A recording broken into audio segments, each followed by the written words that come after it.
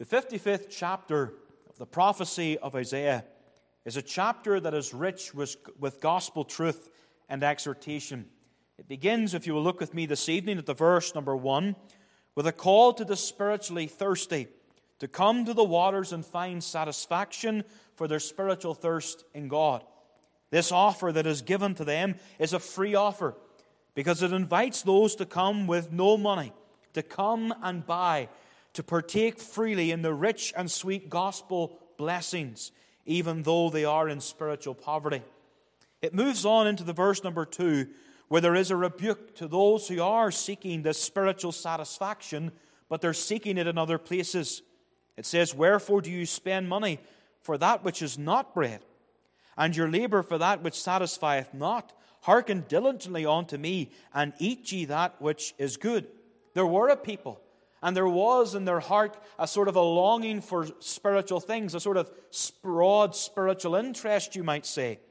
But they were seeking everywhere and in everything, apart from in the only place that could actually nourish them and satisfy them. And is that not often the picture today with so many people around the world? You meet people when you're out in the streets evangelizing, and you say to that person, or you begin to discuss spiritual things, and they say, "Well, I'm a spiritual person," and so on. And you begin to get into their background and where they have sought for their spiritual interest, and they've sought everything and everyone apart from Christ. They've sought Buddha, they've sought Allah, they've sought some guru from the eastern parts of the world, and so on. But it seems to be that if they are going to seek Christ at all, He's left until the very end of their seeking. And so there is a rebuke. And it is a reminder to us that the true gospel and its blessings cannot be purchased by our money or by our works. They could buy and invest in these other false gods and these other things, but only true spiritual satisfaction could be found and could be received in the gospel of Christ alone. Isaiah then continues to exhort them, "Eat that which is good. Let your soul delight itself in fatness." And then in the verse number 3, he promises them if they heed and they listen and they receive this gospel exhortation and they come without money and without price and they invest in the things of the gospel, that God would bless them. They would pass from darkness into life. In verse number 3, "Incline your ear and come unto me, hear, and your soul shall live." And there we have the very essential need of man's heart. It's life, spiritual life. We're dead in the trespasses of our sins. We can do nothing that would pertain to spiritual good or spiritual works before God. We need that life. He says, and he goes on to say, "I will make an everlasting covenant with you."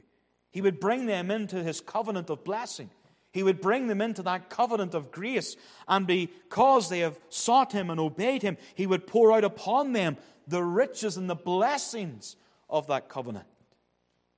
Verse number 4 continues on, "Behold, I have given him." Who is the him? Well, that's the Messiah, the Lord Jesus Christ.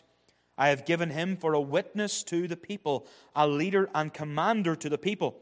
And here Christ the Messiah, the one who would be a witness to the world, not just through His earthly ministry, but also through His abiding Spirit as well. His witness and His gospel would go into the four corners of the world. But also as well, He would be a leader in this world through His church. Jesus Christ is the head of His church. And as the gospel would go into the four corners of the world, and the church would be planted and established in every single nation across this globe, so the Lord Jesus Christ, with that authority and power, would lead His people into those places. And then He is also a commander to the people. I don't believe you can put a strict dichotomy here, but I do believe there is something of a difference.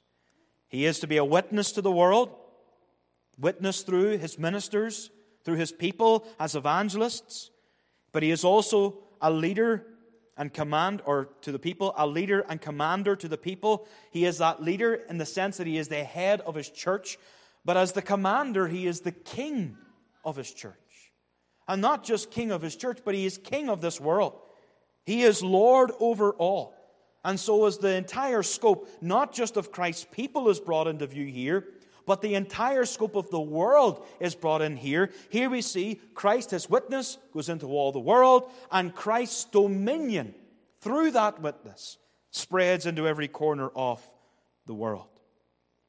He goes on to speak about these nations that would receive this witness in verse 5. Behold, thou shalt call a nation that thou knowest not. It's amazing that as Isaiah is writing this prophecy, Canada is included. Canada is included in verse number 5. As Isaiah writes this, the land of Canada, as we know it today, had not been touched with the gospel. And yet we are that nation that knew not God, and that nation that did not know Him. But there was a time when we did run unto Him through the witness of His gospel, because of the Lord thy God, and for the Holy One of Israel, for He hath glorified thee. And so in many ways we could say that Isaiah is prophesying here to these godless Gentile nations. And then in verse number 6, as John Calvin would outline it, he says there is a pivot in the direction of his message back to the people of God, back to the children of Israel. And he's saying there, seek ye the Lord while He may be found, call ye upon Him while He is near, let the wicked forsake his way, and the unrighteous man his thoughts, and let him return unto the Lord. And the idea behind that is Isaiah was rebuking the people of God, for they had been given the gospel. They had been given these gospel invitations time and time again. And the gospel was now going to go out into all the world, and the nations of the world, the pagan nations, would be converted, and they would come to the Lord Jesus Christ. And Israel was still refusing Him. Israel was still rejecting Him. And so he gives this exhortation to the lost sheep of the house of Israel. He gives this exhortation to the spiritually dead and the spiritually lost, even within that covenant community, if you would describe it that way. And that is what I want to consider with you this evening. For verse number 6 to 7, I want you to see an exhortation to the lost. An exhortation to the lost. And let's remind ourselves here as well that this exhortation, and I believe Calvin's outline is right in it, that it's being more directed not to the Gentile nations broadly, but to Israel, the people of God, obviously made up of a multitude that were mixed in terms of their spiritual life. There was the invisible multitude, those who truly belonged to Christ, and then there was the visible multitude. But think about it, this is being given to a covenant people, this exhortation. This is being given to a people that would go through the exercises of religion every single day, every single month, every single week. This gospel exhortation to the lost is being given to a people that, if we could bring it into the modern vernacular, that would be in church on Sunday morning and Sunday evening, and yet they do not know the Lord. You see, we remind ourselves of that possibility this evening, that it is possible to be among the people of God, but not truly be a part of the people of God. It's possible to come to a church on a Sunday evening or Sunday morning and yet not actually be a part or a member of that church, invisible. It's possible to have some sort of attachment to the Lord Jesus Christ in terms of, well, you follow that ethical code and that guide, and, well, this is your God and the pagans of their God and so on. But it is possible not to truly know Him. Not to truly know Him. And so I pray that we would all heed this exhortation this evening and give proper and true examination to our hearts. But before we get into our first point, we also must understand, why is this exhortation being given? Well, if I can give an illustration of that, if a doctor was to come to you and say, well, here's some medicine, you should take it, you would rightly respond to that doctor, well, Doc, tell me why I need the medicine, and I'll take the medicine. And if the doctor persisted and said, no, just take it, you would rightly dig in your heels and turn around to the doctor and say, well, no, tell me, doctor, why do I need it? What sickness do I have? What danger of death is upon me that I need this medicine? And so it is for those who would hear the gospel, there must be an understanding of why you need the gospel. And the answer is that the danger of sin is upon you. We realize that the danger of judgment is upon you. That you do have a sickness. It's a spiritual sickness within your soul that's manifesting itself in sin and in wickedness and in an unrepentant heart. And so this is why you need to hear this gospel exhortation this evening. This is why you must heed it and obey it. But why is it that there are people, and they hear this gospel exhortation, and they perhaps even understand their need for this gospel, but they still refuse it? They may understand the reason, but they refuse the remedy. Well, let me give just or a couple of reasons anyway. First one is pride. First one is pride. You could often say, well, that person has an addiction to that certain sin or that certain sin, or a love of this sin or that sin, but really the root of the reason and the root of the problem is pride.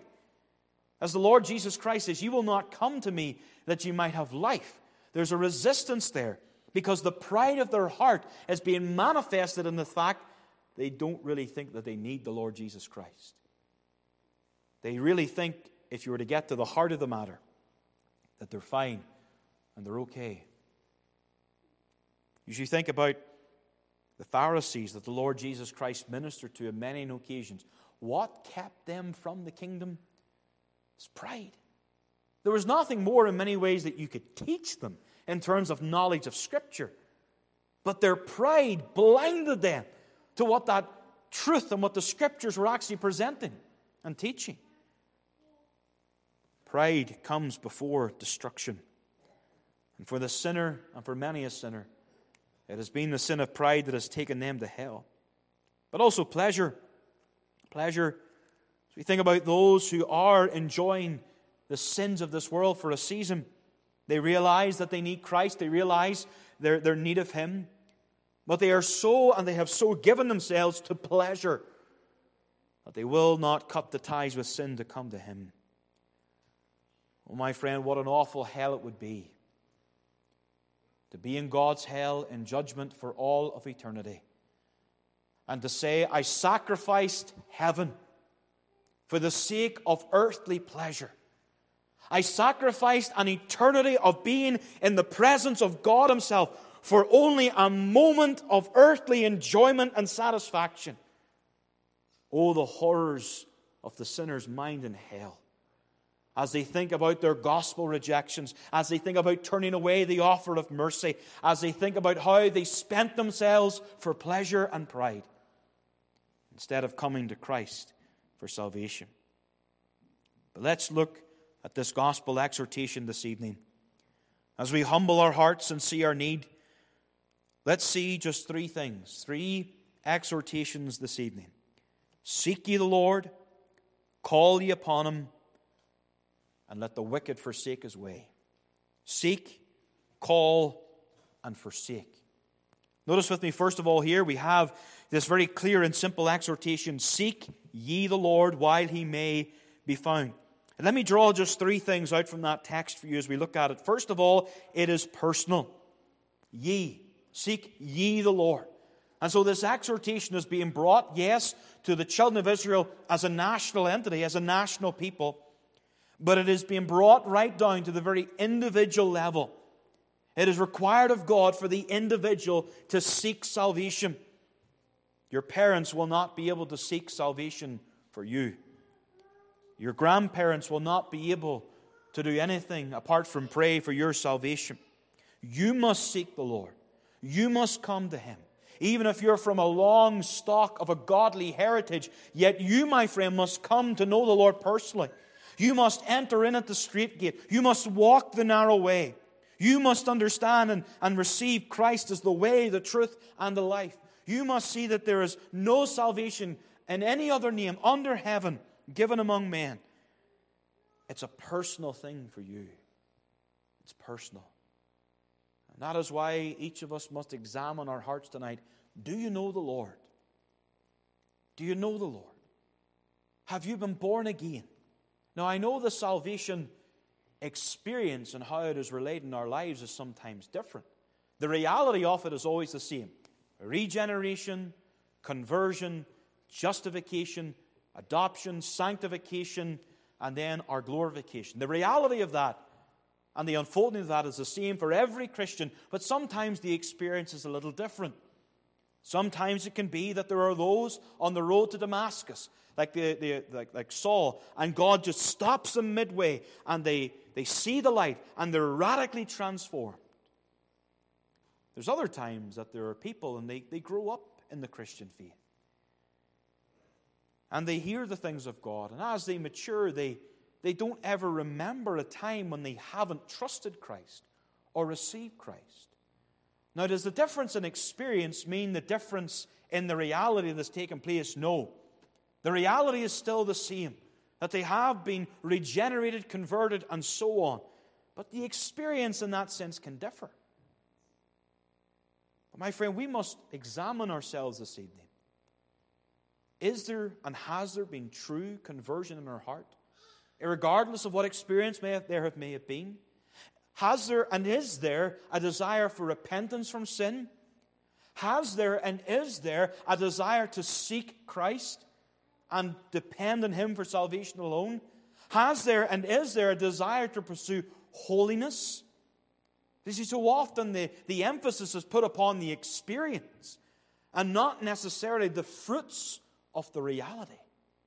Is there in your heart tonight the fruit of the reality of the new birth? Oh, it must be personal to you. But then notice as well, it says, seek ye the Lord. Here, very clear direction is given. It is the Lord who gives salvation. It is God who saves. Salvation is of the Lord. And there must be, as we come to God in faith, there must be the rejection and the complete turning away from anything that would justify us before God. Now, as Reformed Christians, we know this, don't we? That's soteriology 101. That you're not saved by works, you're saved by grace. And yet, my friend, we know it, but how hard it is to live it. How often we think to ourselves that, well, I've kind of been good this week, and therefore God will receive me. But I've done some sin, and even though I confess it and forsake it, yet God must be harboring something against me. Oh, it's easy in many ways to know the cliches of the gospel, but how difficult it can be to apply them to our heart. As we come to the Lord and we seek the Lord, we're not seeking someone who is like you and me. Someone who perhaps can harbor something against us. Somebody that can hold something against us. We're not coming to the one that somehow will, in some ways, hey, I forgive you, and then, several years down the line, bring it up again. No, we're coming to the Lord. And He's full of mercy. He's full of pardon. He's full of grace. He is the one who takes our sins and casts them behind His back. He is the one who blots out our transgressions. He is the one that completely has outpoured His wrath upon Christ, and Christ has drank the cup of the wrath of God dry. And so, sinner, tonight, come to the Lord. Come to the one full of mercy, and come to Him with all of your sins and all of your transgressions, knowing He forgives fully and freely and greatly. But notice the prudence that there is in this text as well. It's personal. Seek ye. The person that we seek is the Lord. Seek ye the Lord. But notice this. While He may be found. While He may be found. And here we come to something that is mysterious. I will admit that. How God strives with an individual. And yet, how God can also, for a time, strive with them and yet withhold Himself from them. It says, seek ye the Lord while He may be found. We have a double emphasis on that. Call ye upon Him while He is near. And the idea can only be here that there is a time when you may seek the Lord and He will not be found. That there is a time when you call upon Him and He will not hear.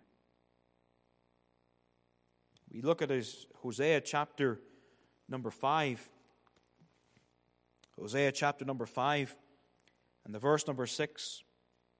The background to this is that there is judgment coming upon Israel and Judah. God has time and time again, through the prophets, called the people to repentance and reformation, and they have not come. And now, in light of the impending judgment, the people are now going to God. Now, they're not going to God out of sincerity. I think that has to be highlighted very importantly. They're not going to God with sincerity. They're going to God just out of the sense of self-preservation. And notice what it says in verse number 6. They shall go with their flocks and with their herds to seek the Lord, but they shall not find him. He hath withdrawn himself from them. What are they doing with their flocks and herds? They're going to sacrifice. They're going to engage in the worship of God. They're going to offer up to God these spiritual sacrifices before him. And yet the Lord is not there. God does not receive their cry. Now we know from Scripture that those who genuinely seek the Lord will find him. But my friend, there can be times and instances when the Spirit of God can strive with an individual, and there can be a measure of the conviction of sin upon their life, and that individual can strive against the Spirit and resist the Spirit until such a point that God withdraws himself from them. And so if even they do come and seek the Lord in the future, it's not genuine. It's not true. Because the Lord has withdrawn himself from them.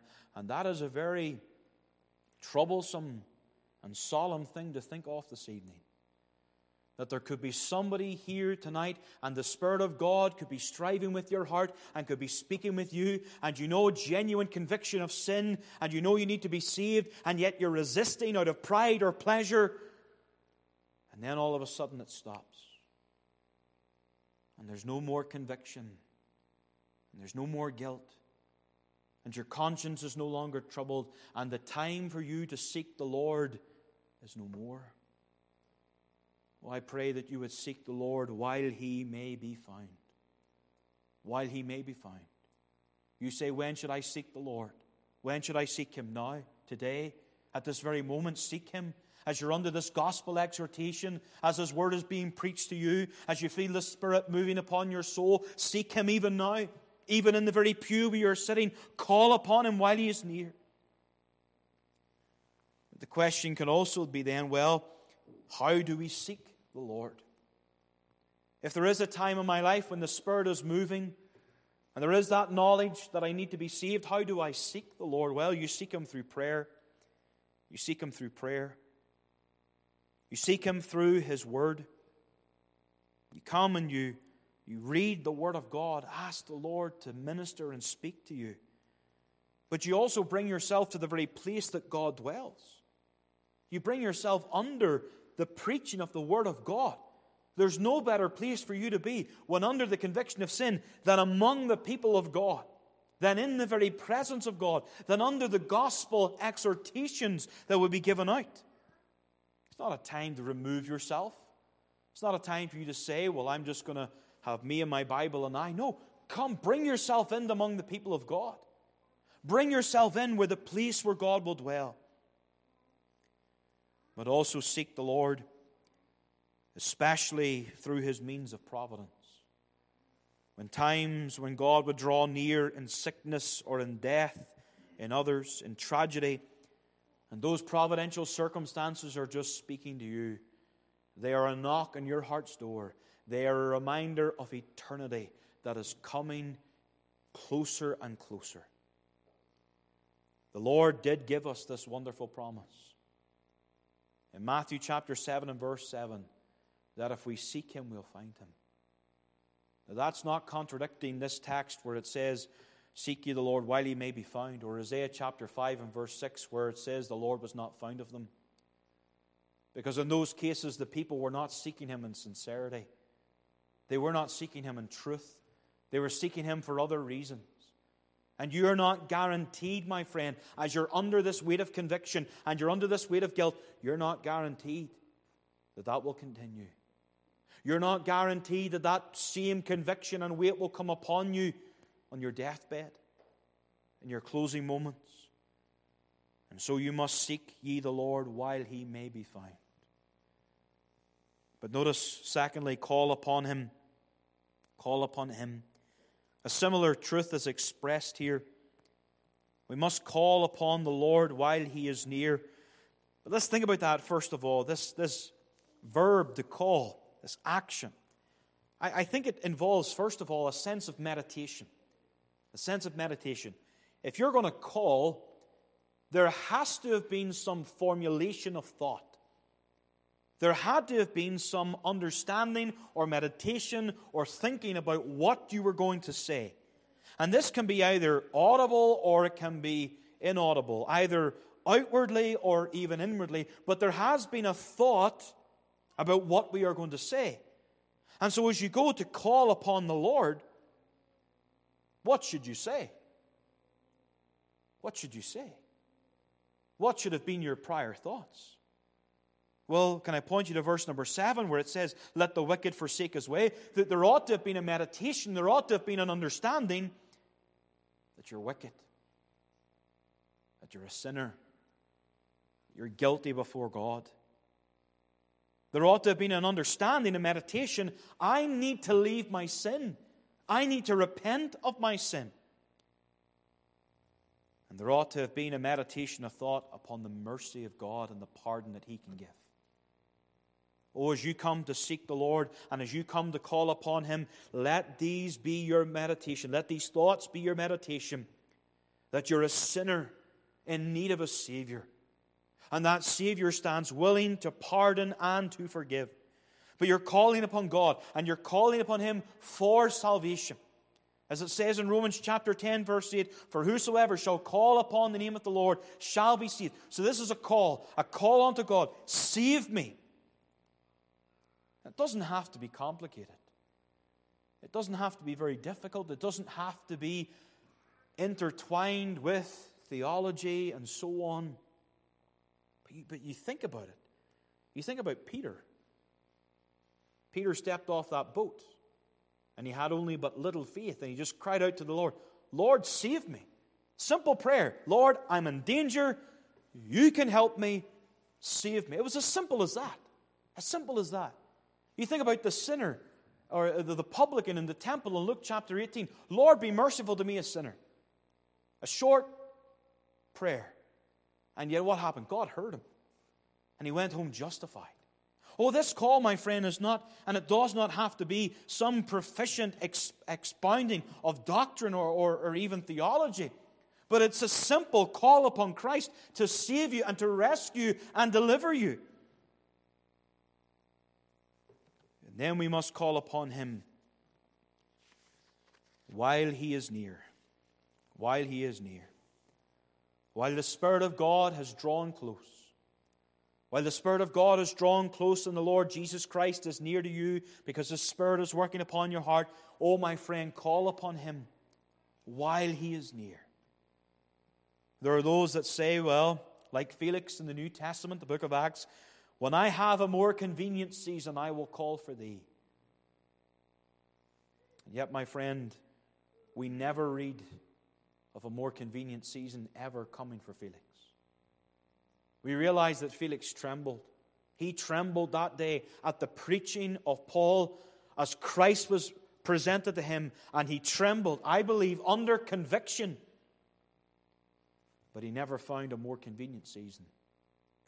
And so it may be with you that as the Spirit strives with you and strives with you, you might say to yourself or think to yourself, well, when a better season comes, whenever things are better in life, we're more settled down, then I will give myself to Christ. But my friend, the Spirit is striving with you now. Now. And you're not guaranteed that the Spirit will come and disturb you and trouble your conscience again. Others will say, well, I will call upon Him upon my deathbed. Upon my deathbed. And yet you look to the cross of Christ. There hangs upon that cross, in the center cross, the greatest evangelist this world has ever seen. And yet only one of those men came to Christ. Only one of them. The other thief died and was lost. And not only that, but you think about all those people around the cross. And only the centurion saw that he was the Son of God. All the others went past, mocking, reviling him. Oh, my friend, you are not guaranteed anything of a deathbed repentance. You are not guaranteed that the Spirit will work upon your heart. You're only guaranteed now, as the Spirit is exhorting you through this word, as you hear this gospel exhortation and Christ is speaking to you through the power of His gospel, you must call now. You must call now. Others tempt God. Say, well, God, I want more proof for signs. And if you, God, do this, then I will call. Oh, my friend, do not tempt the Lord thy God. Do not tempt Him. I was reading a while ago concerning the testimony of Count Viscount. He was a Scottish lord of that nobility.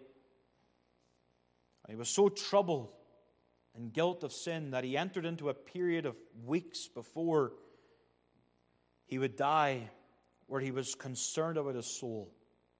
There had been an issue in the Parliament where he had not stood up for the truth and righteousness, and he had actually faked an illness, and he left and went back home. And he was not troubled for a year, but as he became sick, he began to be troubled. And he entered into a period of weeks where he did not know if he was saved or lost. And you read the agony of that, my friend. A man in his deathbed, going through the terrible struggles. Am I saved? Am I not saved? Has the Lord dealt with me? And so on. My friend, there's nothing nice about a deathbed repentance. You see, people have the idea, well, they live a life of sin, and then just before they die, Lord, forgive me, and they'll enter into glory. My friend, well, first of all, that's a sign that you are not converted, if that's what you truly want. But also, my friend, there's no guarantee that you will depart from this world having peace of conscience and soul. Now, that man did eventually get peace of conscience just before he died. But oh, you read the terrible struggle and turmoil of soul that he went through until he came to that peace. But thirdly, this evening and finally, turn to the Lord. Let the wicked forsake his way, and the unrighteous man his thoughts. Here we are met with a subject of repentance. Repentance. Here we have a description, first of all, of those who are called to repent. They are the wicked and they are the unrighteous. They are those who have seen themselves for what they are. They are those who are not exaggerating what they are, but have simply acknowledged what they are. That they are wicked. That they are the unrighteous. And if we are to ever taste and see that the Lord is good, we must first look at ourselves and see that we are not. If we are to ever receive the wonder of forgiveness, we must realize the need that we have for forgiveness. It does concern me greatly when I hear the testimony of those who profess Christ. And I'm speaking here in the broader church circles with those I have met over perhaps this past year, and you ask them directly, can you tell me your testimony? And they would normally say something, well, I was going through life, and then the difficulty came, and God was there for me in that difficulty, and I want to follow Him, and so on. It's like, there's no mention of sin. There's no mention of any guilt, any working of the Spirit upon their heart to bring about this understanding that they need Christ. There's no actual mention of the gospel. Any out pagan could turn around and say that they had some sort of experience where they went through a difficult situation and their God was there for them and now they want to follow Him. That's any out pagan could say that. It's the gospel where the Christian says, I was wicked and unrighteous and I was dead in my sin, and by the Spirit of working in my heart, I realized my need of Christ and I called upon Him and He saved me. That's a testimony. That's a gospel. My friend, as you think about your own professing testimony, is there an acknowledgement of sin? Is there an acknowledgement of the very need and reason for the gospel to have reached you? But notice then also the character of this repentance. Let the wicked forsake his way, and the righteous man his thoughts, and let him return unto the Lord. His way, His way. It's a broad term, a description of the entirety of a man's desire, the entirety of his wants and his ambitions, which were set towards sin and wickedness. What does he do? He leaves it. It's gone. He turns his back on it completely. There is a 180 in his life. where he leaves aside all of his old fleshly, earthly wants, desires, ambitions, and he says, Lord, what wilt thou have me to do? But then there are his thoughts as well. You might say that when he forsakes his way, that's more of an outward thing. But his thoughts, this is not just an outward change, but this was an inward change. He changes his thinking. He changes how he thinks. He no longer gives himself to those wicked thoughts, but he gives himself to godly thinking, godly reasoning, to a Christian worldview. The entirety of his thinking capacity is submitted to Christ and to his lordship. Repentance, my friend, involves every part of us. And everything that God hates, we must repent of. But also in every part of us, we must engage that to repent. Our mind is involved in repentance. Our will is involved in repentance. Our body is returned in repentance. Everything must be engaged in the entirety of us to turn away from everything that is evil. And my friend, this is the gospel exhortation that is given to you. If you are to come to the one who can satisfy your spiritual thirst, what must you do? You must leave the other marketplaces. You must leave the other places where you're spending your money for that which is not bread. And you must come to the free offer of grace and receive that invitation from Christ. You must turn. You must come to Christ. But also in repentance there should be sorrow as well. True repentance is always signified by a grief over sin. A grief over sin. Oh, that tonight that the Spirit of God would show you what God thinks of your sin. And that in seeing that would bring from you true repentance unto life. It's a wonderful little phrase that, repentance unto life, as our catechism puts it. It's not just repentance into some sort of vain hope. No, it's turning from sin and turning to the one who is the giver of life, that takes you and makes your soul alive. Verse number 3. Do you have that life within your soul? Do you have the life of God within the heart of man? Do you know what it is to suddenly have an interest in the spiritual things? The psalms and the hymns before, you sang them as mere lip service, but now your heart is engaged. You weren't dabbling in the worst extremities of sin because, well, that's not how you were raised. But now you want to really live for righteousness. Oh, that there would be true repentance, a true turning to the Lord. I give you these verses in closing as God's exhortation to you. Seek ye the Lord while he may be found. Call ye upon him while he is near. Let the wicked forsake his way, and the righteous man his thoughts, and he will have mercy upon him. And to our God, for he will abundantly pardon. My friend, why would you reject that gospel this evening? Why would you reject the exhortation that God is giving to you? Especially when the promise of mercy and pardon is given. Notice this, what it says. He will have mercy in you. He will withhold his wrath from you. He will withhold his judgment. And he will abundantly pardon. I love that word, abundantly. It could have been sufficient for the Spirit to write, he will pardon. But no, he adds in to signify this gospel of grace that he abundantly pardons all of your sin, all of your transgressions. Every sin, everything that you've done against God, it's all pardoned. It's all cleansed underneath his blood. The wicked sins and the wicked defilement that you have engaged in, abundantly pardoned. Oh, my friend, do you feel yourself too wicked tonight to be saved? Do you feel yourself too far gone into sin to receive mercy? Well, look to that word, abundantly. And seeing that gospel promise for you, he abundantly pardons all of your sins, all of your iniquities, to the very worst of the worst and the lowest of the low. Oh, my friend, there is no sin apart from the sin against the Holy Ghost.